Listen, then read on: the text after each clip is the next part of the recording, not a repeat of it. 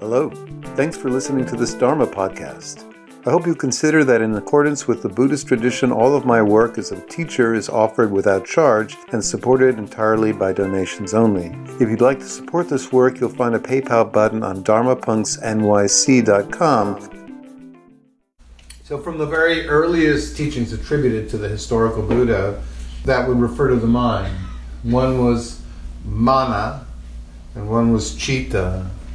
And these terms keep coming up, but they're always just translated as mind. But actually, if we look at them closely, we see that while sometimes those words are used interchangeably, but very often they have two very distinct qualities to them. Manas is referring to the mind that is rational, that is verbal, that is has beliefs, views, and opinions, that interprets the world into stories. But then there was this other word, citta, which refers to a mind that is nonverbal, emotional, that is the body mind, or the heart mind, it's sometimes called. It's the quality of attention. It's the mind where all of our implicit behaviors and our habits are stored. So very early on there was this recognition that there's two kinds of mind that we have. And due to recent developments since the 1960s, not only split brain research with epilepsy patients, but transcranial magnetic stimulation and WADA tests and fMRI scans have shown that, in fact, the two hemispheres of the brain, which have essentially there's a right and left everything in your brain, right? And why is that? And why not only are there duplicates of everything, but why is it that these two hemispheres are shaped differently? And why is it that certain hemispheres, one hemisphere will light up doing certain tasks at times when another hemisphere will be rather silent, and vice versa? And why, and how does that help us explain our behaviors and our views of the world, that we can have very contradictory struggles in us? We can have desires that we procrastinate. We can have goals that we forever self-sabotage ourselves with. We can have yearnings to be connected, but always seek distance when we get close to someone. So we can see these contradictory desires and the behaviors that lead to this sense of what the fuck is going on with me. And what's going on? Well, in fact, the more you understand the workings of the left and right brain, the top and bottom, it becomes crystal clear, and then we can work on strategies to help address this.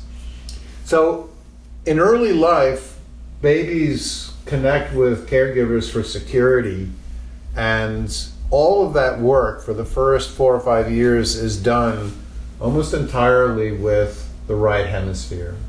You're conscious with your right hemisphere. You're sending non-verbal signals with your right hemisphere. You're bonding with other people with your right hemisphere. You're establishing connections with your right hemisphere. All of the learnings that happen with your right hemisphere, the right brain, in early life, by the time we become adults, are what's known as implicit learnings. These are things that you do automatically that are exceedingly difficult to change. Common example, how do you stand up? How do you tie your shoes? How do you hold a fork? How do you walk?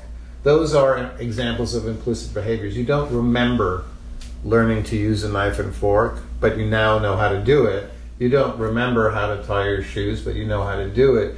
You don't remember these learnings, but they are deeply instilled. And if you try to change any of these deeply ingrained behaviors, well, guess what? It would be fucking difficult. It would be really, really painful. Implicit behaviors are by nature automatic. You don't have to think about, how to walk while you're thinking. You don't have to, when you're lost in thought, when I'm on my bike, and I'm remembering something, I'm not aware of balancing or pedaling or any of that stuff, I'm doing it, it's pretty automatic. Well, not only are these behaviors which are started by the right hemisphere deeply ingrained, but also all of our emotional tendencies and relationships, our expectations of other people, how the kinds of people we attach to for love and care, our attachment patterns, these are established by the right hemisphere in these early years, and they create these models. And you probably, if you've ever fallen into a pattern of seeking love and attachment with people who are incapable of giving it to you, you might have learned that. You might realize, holy shit, I'm never going to do that again, only to find ourselves repeating the same patterns over and over again. Because these are implicit behaviors. They're not implicit behaviors you can be aware of. Oh, maybe I shouldn't brush my teeth with my right hand. I should do it with my left. Good fucking luck. The next night, you'll wind up picking your toothbrush up with your right hand and doing it the exact same way. It takes an enormous amount of sustained effort over time and reducing of stress to change an implicit behavior. So the right hemisphere has some other qualities. It's all about nonverbal communication, has very little language. It basically, when it does have language, it's all metaphoric. It views life in terms of associations, not stories. Your right hemisphere has no concept of the past, the present, or the future. It's timeless. That's why traumas that are not resolved by the left hemisphere, we still feel like it could happen again any moment. If somebody's in a car crash and their left hemisphere is shut off because of the amount of neurotransmitters, hormones, the sheer overwhelming quality of the event, and the memories are stored by the right will not know that the car crash was in the past. And every time that person gets in a car, they will tense and start to panic. If somebody is in a relationship where they open themselves up and trust, and then suddenly out of the blue they find out their partner is cheating and it's a trauma for them, it'll become exceedingly difficult for them to trust anyone again for a while, because their right hemisphere will believe that could happen again and again and again, because right hemispheric learnings are not, oh, well, that was in the past, it's now the present. Anything that happens that your right hemisphere learns, it has to unlearn for it to know that it's no longer applicable. No past, no present, no future. Everything that happens is still happening until we show it otherwise. Your right hemisphere is embodied. It's the hemisphere of the brain that knows how your body state, your gut feelings, and down your vagal vagus nerve. It's connected to all of the nonverbal experiential parts of your life. Your right hemisphere loves nature and views itself as connected with nature, interconnected with other people. Your right hemisphere doesn't think in terms of me versus everyone else. It doesn't think in terms of categories. It is concerned with your security, and it seeks your security by establishing safe relationships that are nonverbal. So it's an interconnected, when your right hemisphere is very overactive, it will trigger, because almost all of the emotional wounds and sad events in life are stored there. It will lead to depression. People who have, monopolar depression have been shown again and again and again to have overactive right hemispheres. And what you're given in that case is a serotonic drug like an SSRI, SSNI, Prozac, Cymbalta, venlafaxine, whatever. You're given one of those, which is an inhibitor, which allows the right hemisphere to stop expecting bad things to happen all the time. So the left hemisphere is, when we start to know it, exceedingly different. The right hemisphere is always working in the background in adult life. Around age 4 or 5, your consciousness migrates away from the right to the left. And your right, which was conscious and operating everything the first 4 years and learning all these skills, now everything it learns is happening in the background, and you're no longer aware of it. So all those early learnings about what people are all about, what relationships will give you, whether you'll be safe in the world or not, whether you can trust other people or not, who you're going to turn to for love in your life, all those learnings which you were aware of in early life now are unconscious, and your left brain now becomes involved with the things that life is generally about. It focuses on, how am I going to get my food? How am I going to become self-reliant? How am I going to get enough money to pay the rent? How am I going to accomplish things so that I will have tribal esteem and people will think really good things about me? Your left hemisphere has language, and it has narratives, and it's completely concerned with the past, the present, and the future. Everything, instead of storing everything by emotional associations like the right brain, your left brain turns everything into a story. First I did this, and then I said this thing to the other person, and then they said that, and then I said, well, blah, blah, blah, blah, blah, and then I'm not talking to them until they say blah, blah, blah. And then, etc. We turn everything into this narrative schematic story. The left hemisphere views yourself as separate and unique, and that's what it cares about, what sets you apart. The left brain, because it's argued by McGilchrist, a great philosopher and neuropsychologist, argues that our contemporary climate disaster and our ecosystemic disasters, where we view ourselves as somehow separate from the world around us, that we can somehow do whatever we want and not care about the results, is entirely because our Western culture is far too over-reliant on the left brain, which thinks it can fix and solve everything by accumulating. Left brain is always about self-reliance. The right brain is all about establishing security through connections with others. They couldn't be more different in their orientations.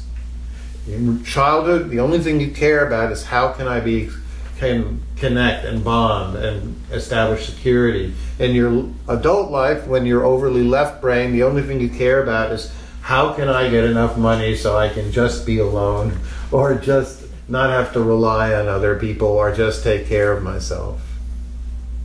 The left brain is late developing. The right brain develops early. It loves to label. It loves to turn everything into a category: good, bad, us, them, right versus wrong.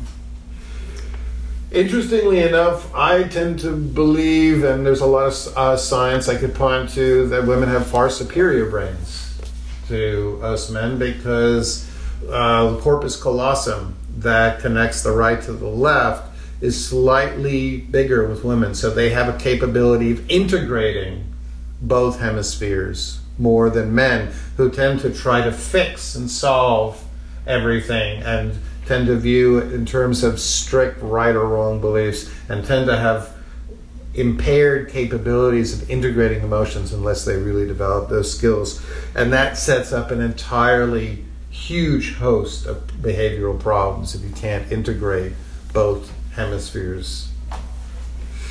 Your left can inhibit impulses by using logic, by using long-term goals. Oh, I don't want to say or do that or run, or I don't want to do this because it interferes with my long-term goal to make more money.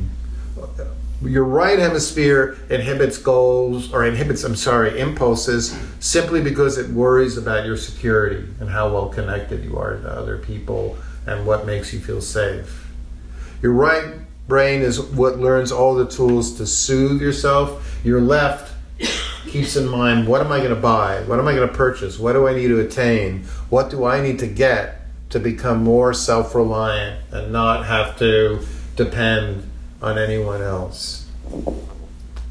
When we grow up and we have secure attachment, studies show we are far more integrative of both.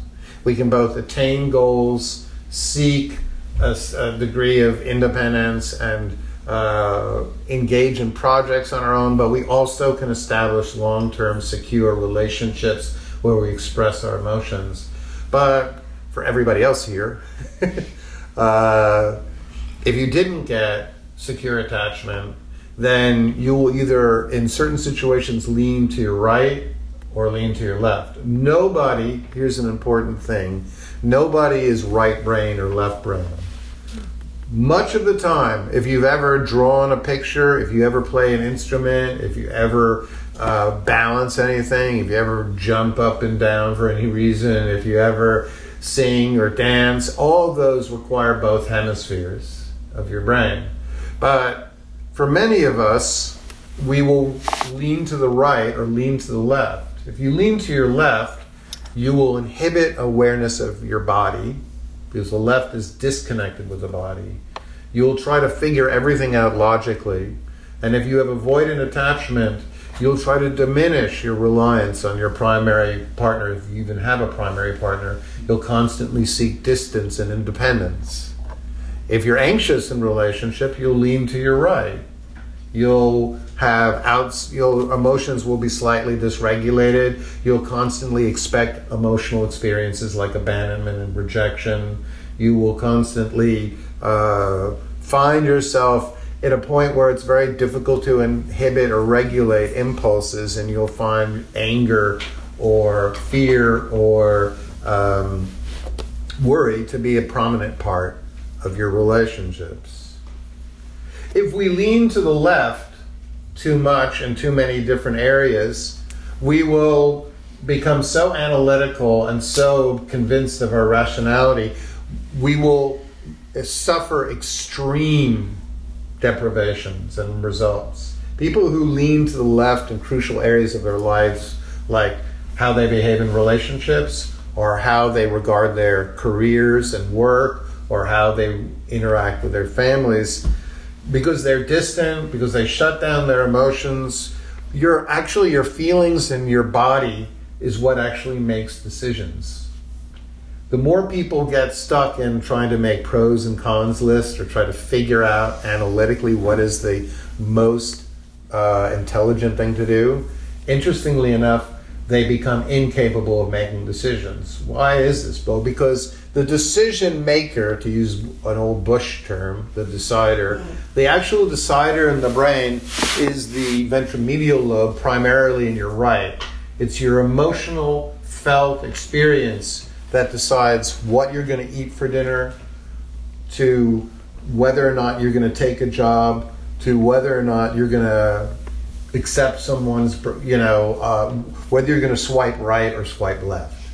All of that is made essentially by your right brain. So the more we try to essentially inhibit impulses via the left and try to analyze everything and always try to be smart, the more decisions become painful, the more we'll stall, the more we'll procrastinate, because we're not engaging the very part of the brain that actually is the decider.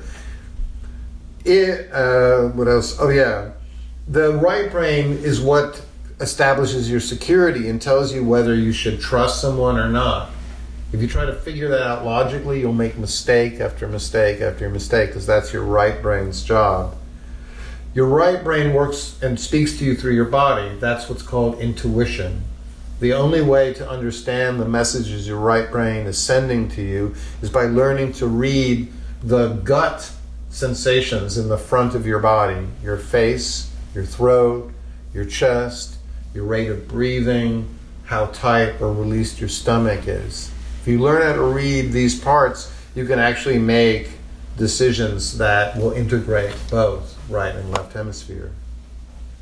If you lean to the right, unlike the left, you'll amplify all these feelings and emotions, and you won't be able to inhibit them. And you'll start making fast emotional decisions, and to the degree that sometimes our intuition can be entirely wrong, we won't be able to override it. If we have bad attachment models where we constantly chase after love and care from people who are unavailable, who are essentially cruel or are not caring, we will not be able unless we introduce left hemispheric logic, stalling, inhibitory patterns in our life. We will not be able to, in any way, mitigate triggering states, and if we have traumas in our life, we won't be able to resolve them. Because your left hemisphere is what actually, when you bring a trauma that's held in your right and you start talking about it, turning it into a story, writing it out, that's what actually resolves traumas and allows your brain to know that something that was painful and horrible is now in the past and doesn't affect you anymore. If you don't know how to integrate both exceedingly detrimental personality disorders, cluster B personality disorders, narcissism, borderline, which is associated with overactive right hemisphere, will become dominant. And interestingly enough, the more we lean to the right in certain areas in our life where we're overly emotional and intuitive and don't stop and seek advice and turn our inclinations into a story, other areas in our life we will lean too heavily to the left. We'll bounce back and forth. So some men I know, I've worked with in counseling, who are very, very avoidant in relationship, constantly seeking distance, find any request for intimacy to be invasive, and so forth. But when it comes to their work, then they're entirely right brain, freaking out, constantly having panic attacks and constantly overreactive in workplaces. But then back at home, the moment somebody says, hey, it's my birthday, can we do something? Oh my God, I can't believe it, there's no time for myself. All they do is want. So we want to avoid having these swings for where certain areas in our life we simply try to figure everything out by obsessive lists which lead nowhere and don't integrate the key intuitive parts that help us make decisions. And for example, if we lean too far to the left when it comes to our career, what we'll do is constantly seek work that makes more money, that looks good on our resume, that accomplishes a lot, and that leaves us more and more looking good to the tribe around us. But people who make decisions that way without integrating the right brain in, then will choose jobs where they wind up in workplaces where they have no friends, where they don't feel connected, where they don't feel any support, where they are increasingly miserable because all they've done is incorporated the left hemispheric desire to have a good story in my life, to accumulate a lot of experiences. Another example of unintegrated right and left brain is addiction. Addiction is the left hemisphere's attempt to solve a right hemisphere problem. I'll give you an example of how it works. Addicts, alcoholics, such myself, have early wounds in childhood where we didn't establish a secure connection with one or both of our caregivers. And so there's this lack of trust in other people, and there's this desire we feel unsafe expressing our emotions or certain core emotions to others. So the tendency is the left brain will step in and say, well, I can solve that. All we need to do is get things. We need to get drunk. We need to get drugs. We need to buy. We need to shop. We need to watch more Netflix. We need to accumulate and release dopamine and feel good for a little while. That way, all those pesky feelings of being isolated and alone and unloved will go away. So that's a classic example of the left brain trying to inhibit right brain painful emotions. The solution is instead to see that there's a right brain problem, that we don't trust other people due to early childhood experiences, and what we need to do is develop safe connections with others where we learn to trust and learn to exhibit our emotions for co-regulation, and that way the left won't have to solve it. So the key in life is to learn to integrate, not to really develop one or the other, but to learn how to neurally integrate so that you can weigh both your impulses for security and connection with your impulses for achievement, accomplishment, moving forward, attaining some degree of independence. The fact that in our culture we at times attack dependence and call it codependence shows how left brain our culture is in trying to solve everything through acquiring more money, acquiring more things. We tend to view people who want to address their anxiety through connection with others, we tend to problematize them when in fact those needs are actually have been shown to be the way forward. So if you can integrate both, immediately making smart decisions become easier. Immediately being in relationships with others become easier because you learn how to feel your feelings and then turn them into words. Right brain, left brain. You learn how to work through problems. You learn how to become creative because being creative allows you, it requires you to use both hemispheres of your brain. In childhood, we start to develop these skills. They'll teach little children to develop bilateral integration by having the child hold something in one hand and then move it to another hand and then back and forward, or close their eyes and touch the finger of their right, the thumb of their right with the index finger of their left and back and forward, or touch their nose when their eyes are closed. All these develop bilateral integration.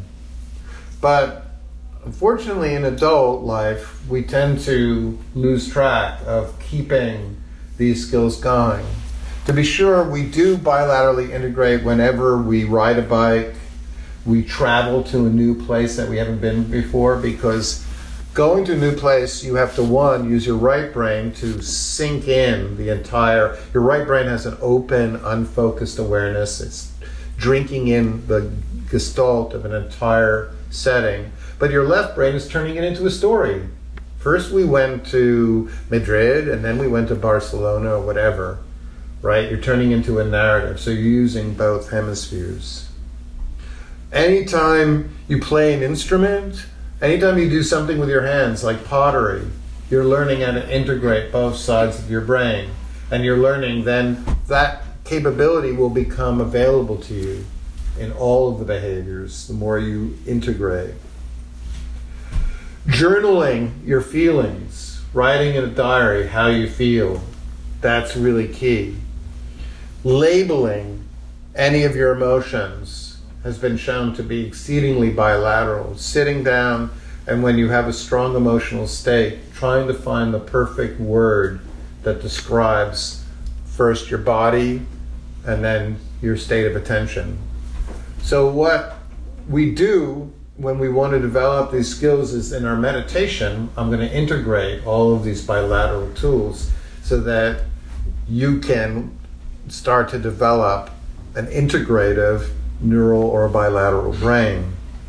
Another thing we'll be doing is we'll be training the brain to take in both sides of the body. If you're only aware of what your right hand is doing, you're only using your left brain. If you're only aware of what your right foot is doing, you're only using your left brain. But if you're aware of both hands at the same time, if you're aware of both feet, you're integrating both hemispheres. Your left is conscious, so it knows what they're doing, but your right is active at the same time too, and working with the left, because only the right brain knows what your entire body is doing. Your right brain establishes balance for you. Your right brain allows you to do anything that integrates both sides of your body. Your left only controls your right hand and your right leg and so forth, and your right eye. So to integrate, we need to hold both sides of our body. So that's basically tonight's spiel. I'm going to now lead you in a meditation that will first self-soothe, because to do these, we want to be in a place where we can relax. And then I'm just going to introduce some very basic tools that will allow you to use both sides.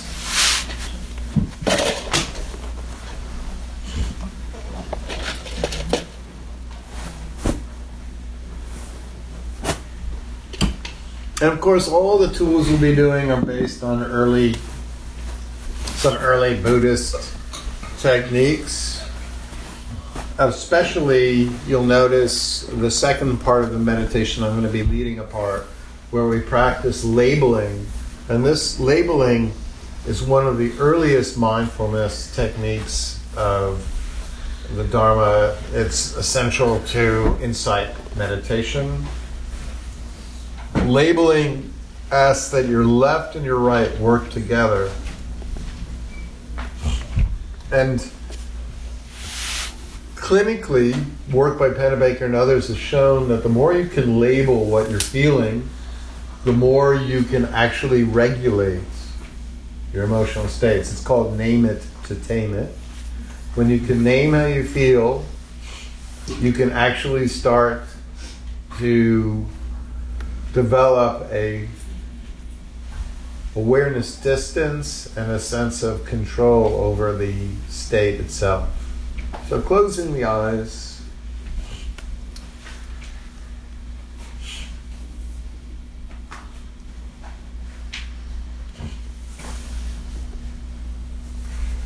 And just relaxing, and we're going to use first the right brain.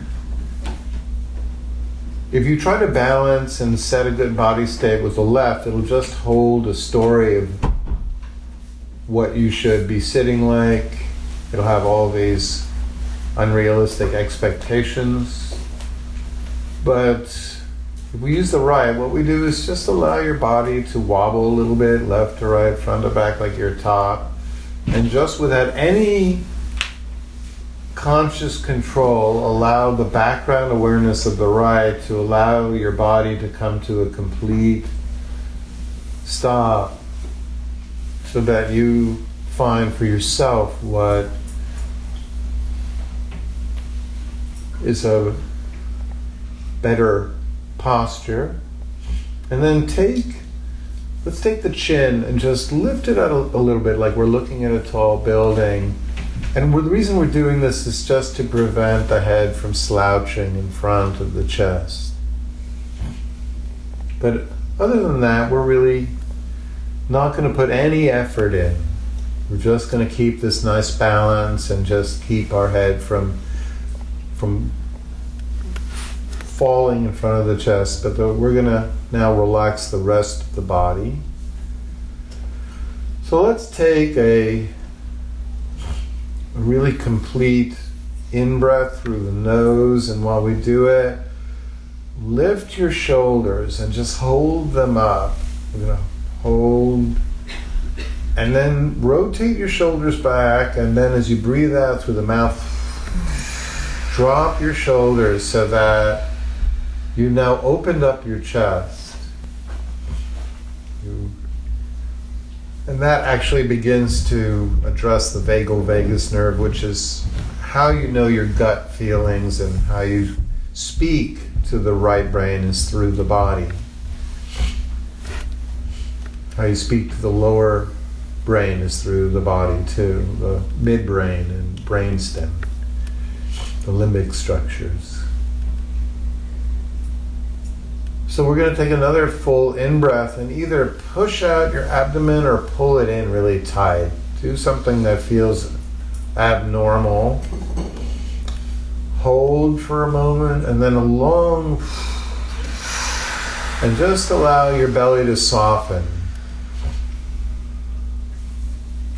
A soft belly tells the midbrain, there's nothing for me to be frightened of right now. I'm safe. I'm in a safe setting. I can relax.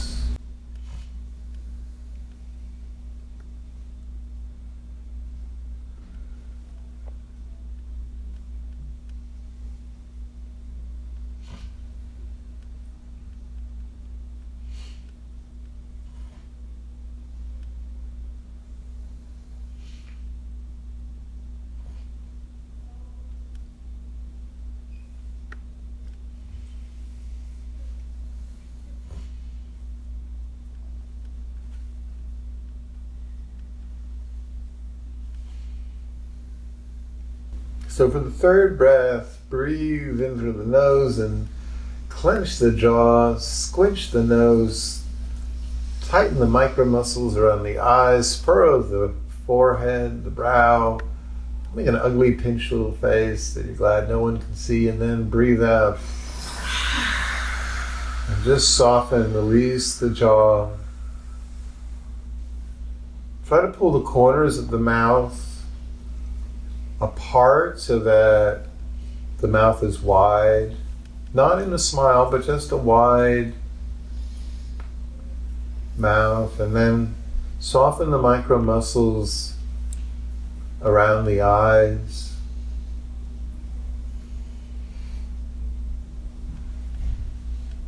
So that, and then invite your eyeballs to relax and settle in the eye sockets, like the eye sockets are now warm pools that the eyes can just float in but not have to dart about looking for anything, because the eyes are closed, we're safe here. So just if you can settle your eyes, you'll find that the mind and the attention, which is so, if your eyes relax and the brain, mind begins to relax. Uncreasing the forehead, just breathing in and softening. And from this point on, all we're going to do is just focus on our attention. Our left brain is just going to focus and integrate with the right. We're going to extend the length of our out-breath to make the out-breath as long and smooth as possible. So both sides are working together. And also the top of the brain and bottom are working together here now. The bottom is helping us breathe, sit up, but the top is going to help us soothe by just making the out-breath as long and relaxed. So don't push out the air, just imagine the air as being gently released. Allow the right and bottom, the brainstem to control the in-breath as much as it wants, but then work with all parts of your brain just working together to soothe you. The longer your exhalations, the more relaxed.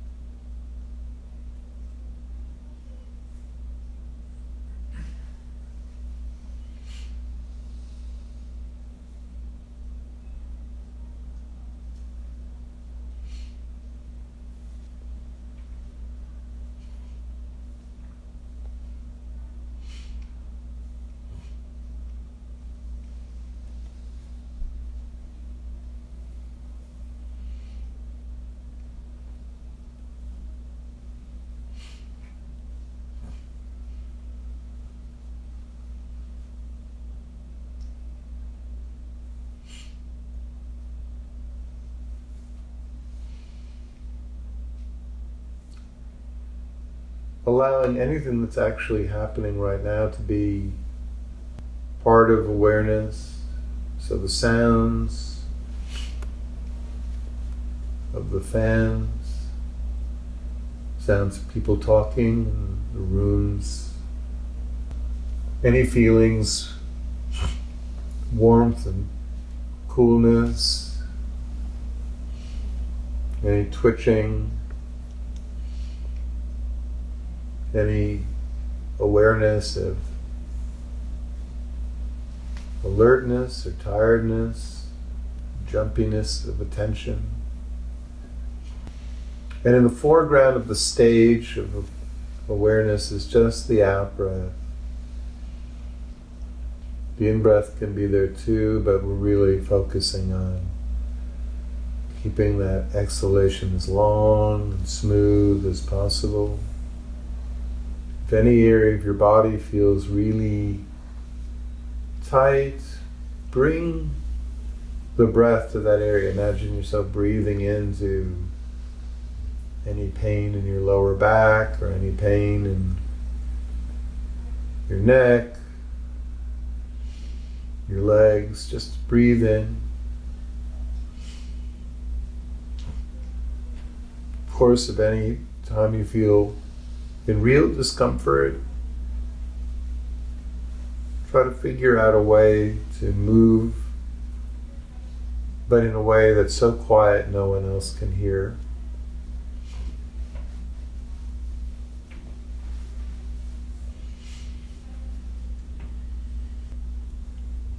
Trying to cultivate the state of mind that you might have the first day of a long weekend. You don't really want to think of anything that's unresolved from the past. You don't really want to think of anything that you have to do in the future. You just want to chill, relax, just be present. You're now at your favorite time where you can just not do anything, not go anywhere, not be responsible for anything. You can let go. You don't have to take care of anyone or any projects. I'm just going to let ourselves come to a complete stop in life.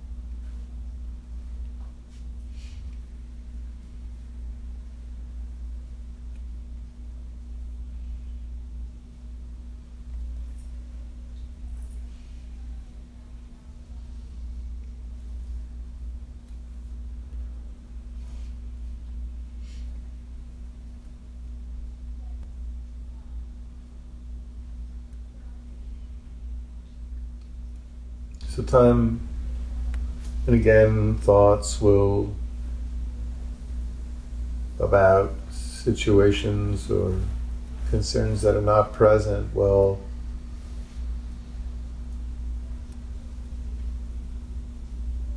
sweep through, and like trains, your attention will jump aboard and these thoughts will take you far away from what's actually happening right now. And this is where we wind up the most not only unhappy,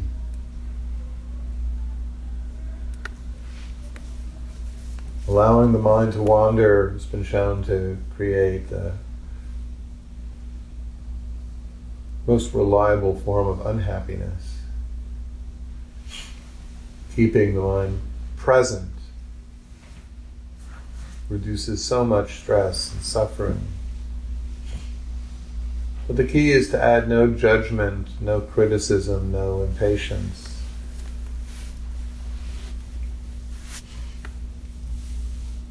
Just gently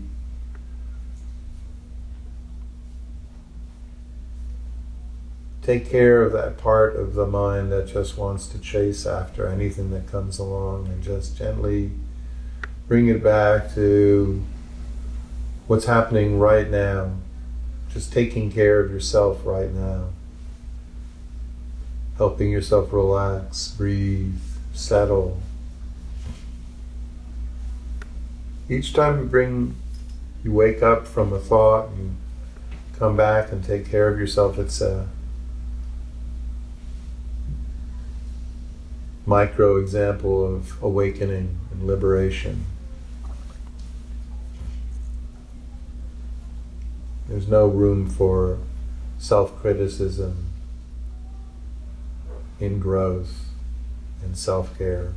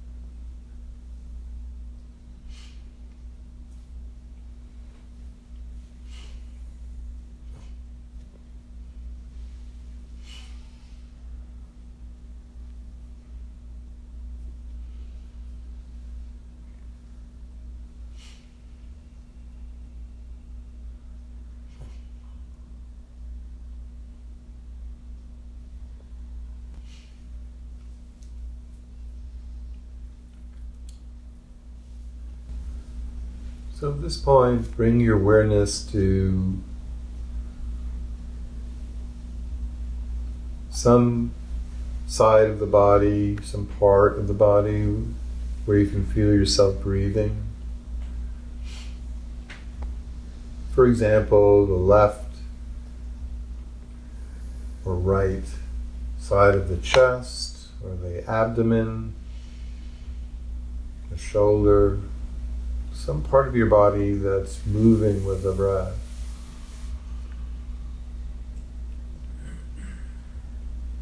And for this example, I'm just going to use the right chest area. So being aware of that first, just feeling it expand and contract. Breathing in, the expansion, the lift, breathing out, the settling, the release. Breathing in, the rib cage expands. Breathing out,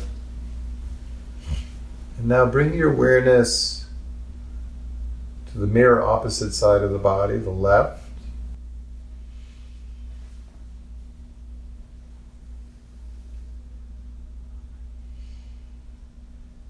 And then what we're going to do is hold both sides of the body,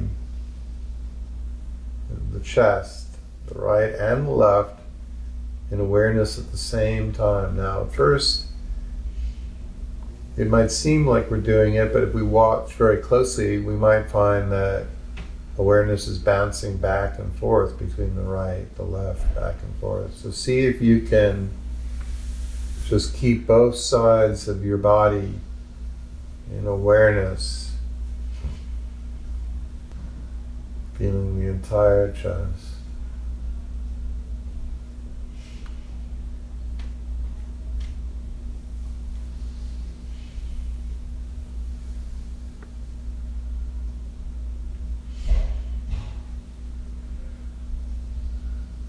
Keeping the out breath really long.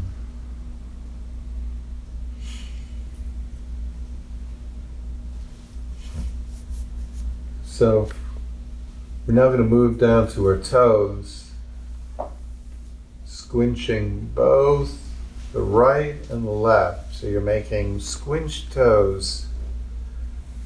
So squinching your toes, and what I want you to do is try to keep both sensations in your awareness.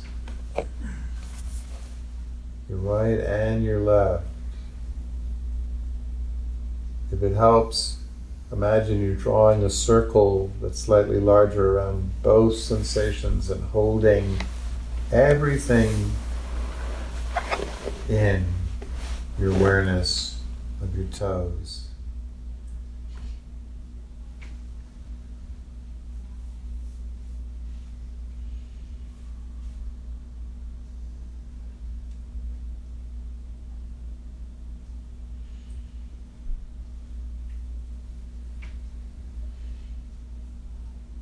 And now while you're doing that, cross two fingers or do something with your hands.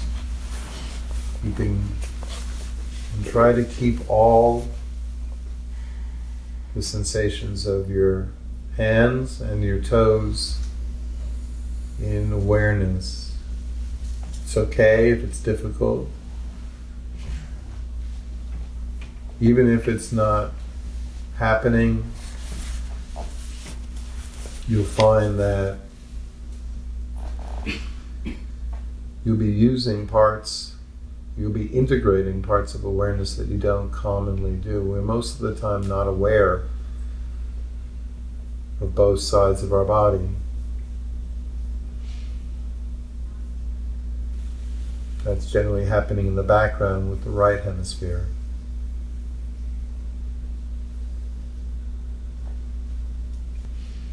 So gently relaxing, fingers and the toes. And now we're going to move to the labeling part. Bring your awareness to the sensations in the front of your body. The vagal vagus nerve runs down your face, to your throat, to your chest, to your belly. And almost all of your key intuitive signals will be represented there. This is known as feelings.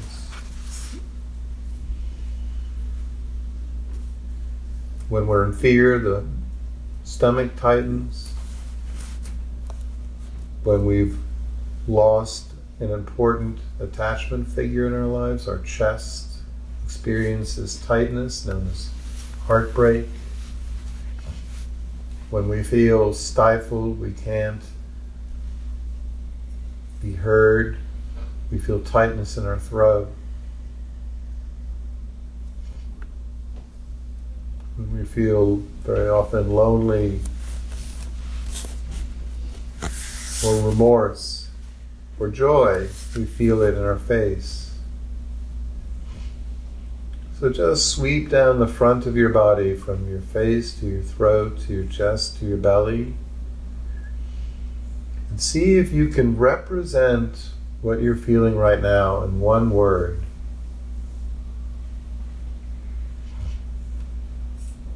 Awkward, comfortable, happy, lonely.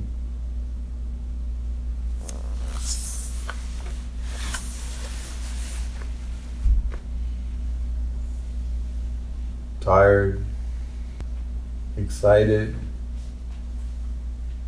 bored. Allow the left to try to express all the information your right is capable of presenting. What is the word that, if you had to describe what you're feeling right now? Comfortable, uncomfortable, timid. Just one word, and keep trying different words until you find a word that just feels right. You'll note that's the case when there's a real change in the sensations of your body when you think that word.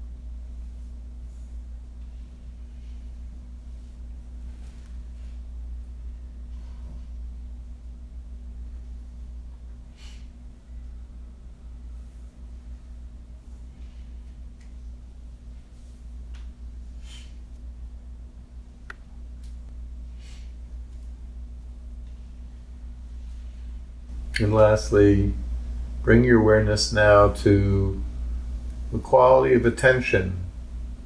Does your mind feel really spacious and open, or closed, or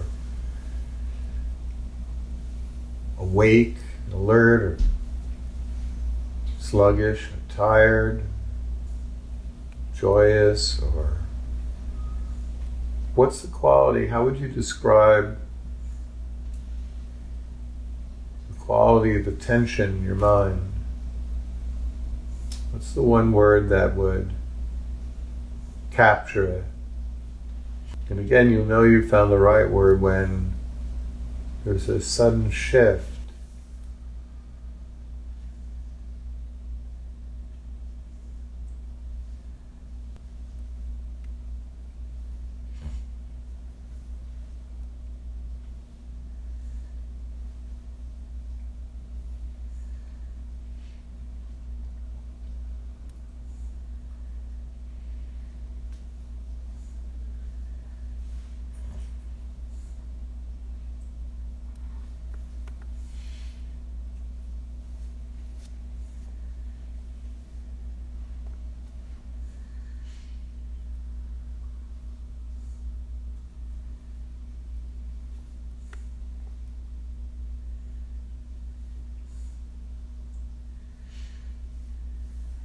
So at this point, we're going to very slowly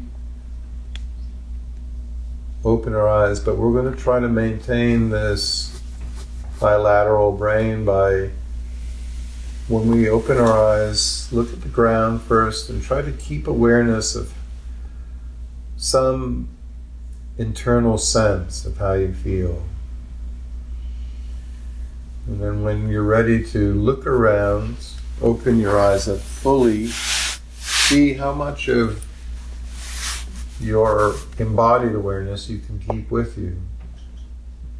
The simplest technique of being integrated in our life is simply to be aware of how we feel as we interact and we move through our day.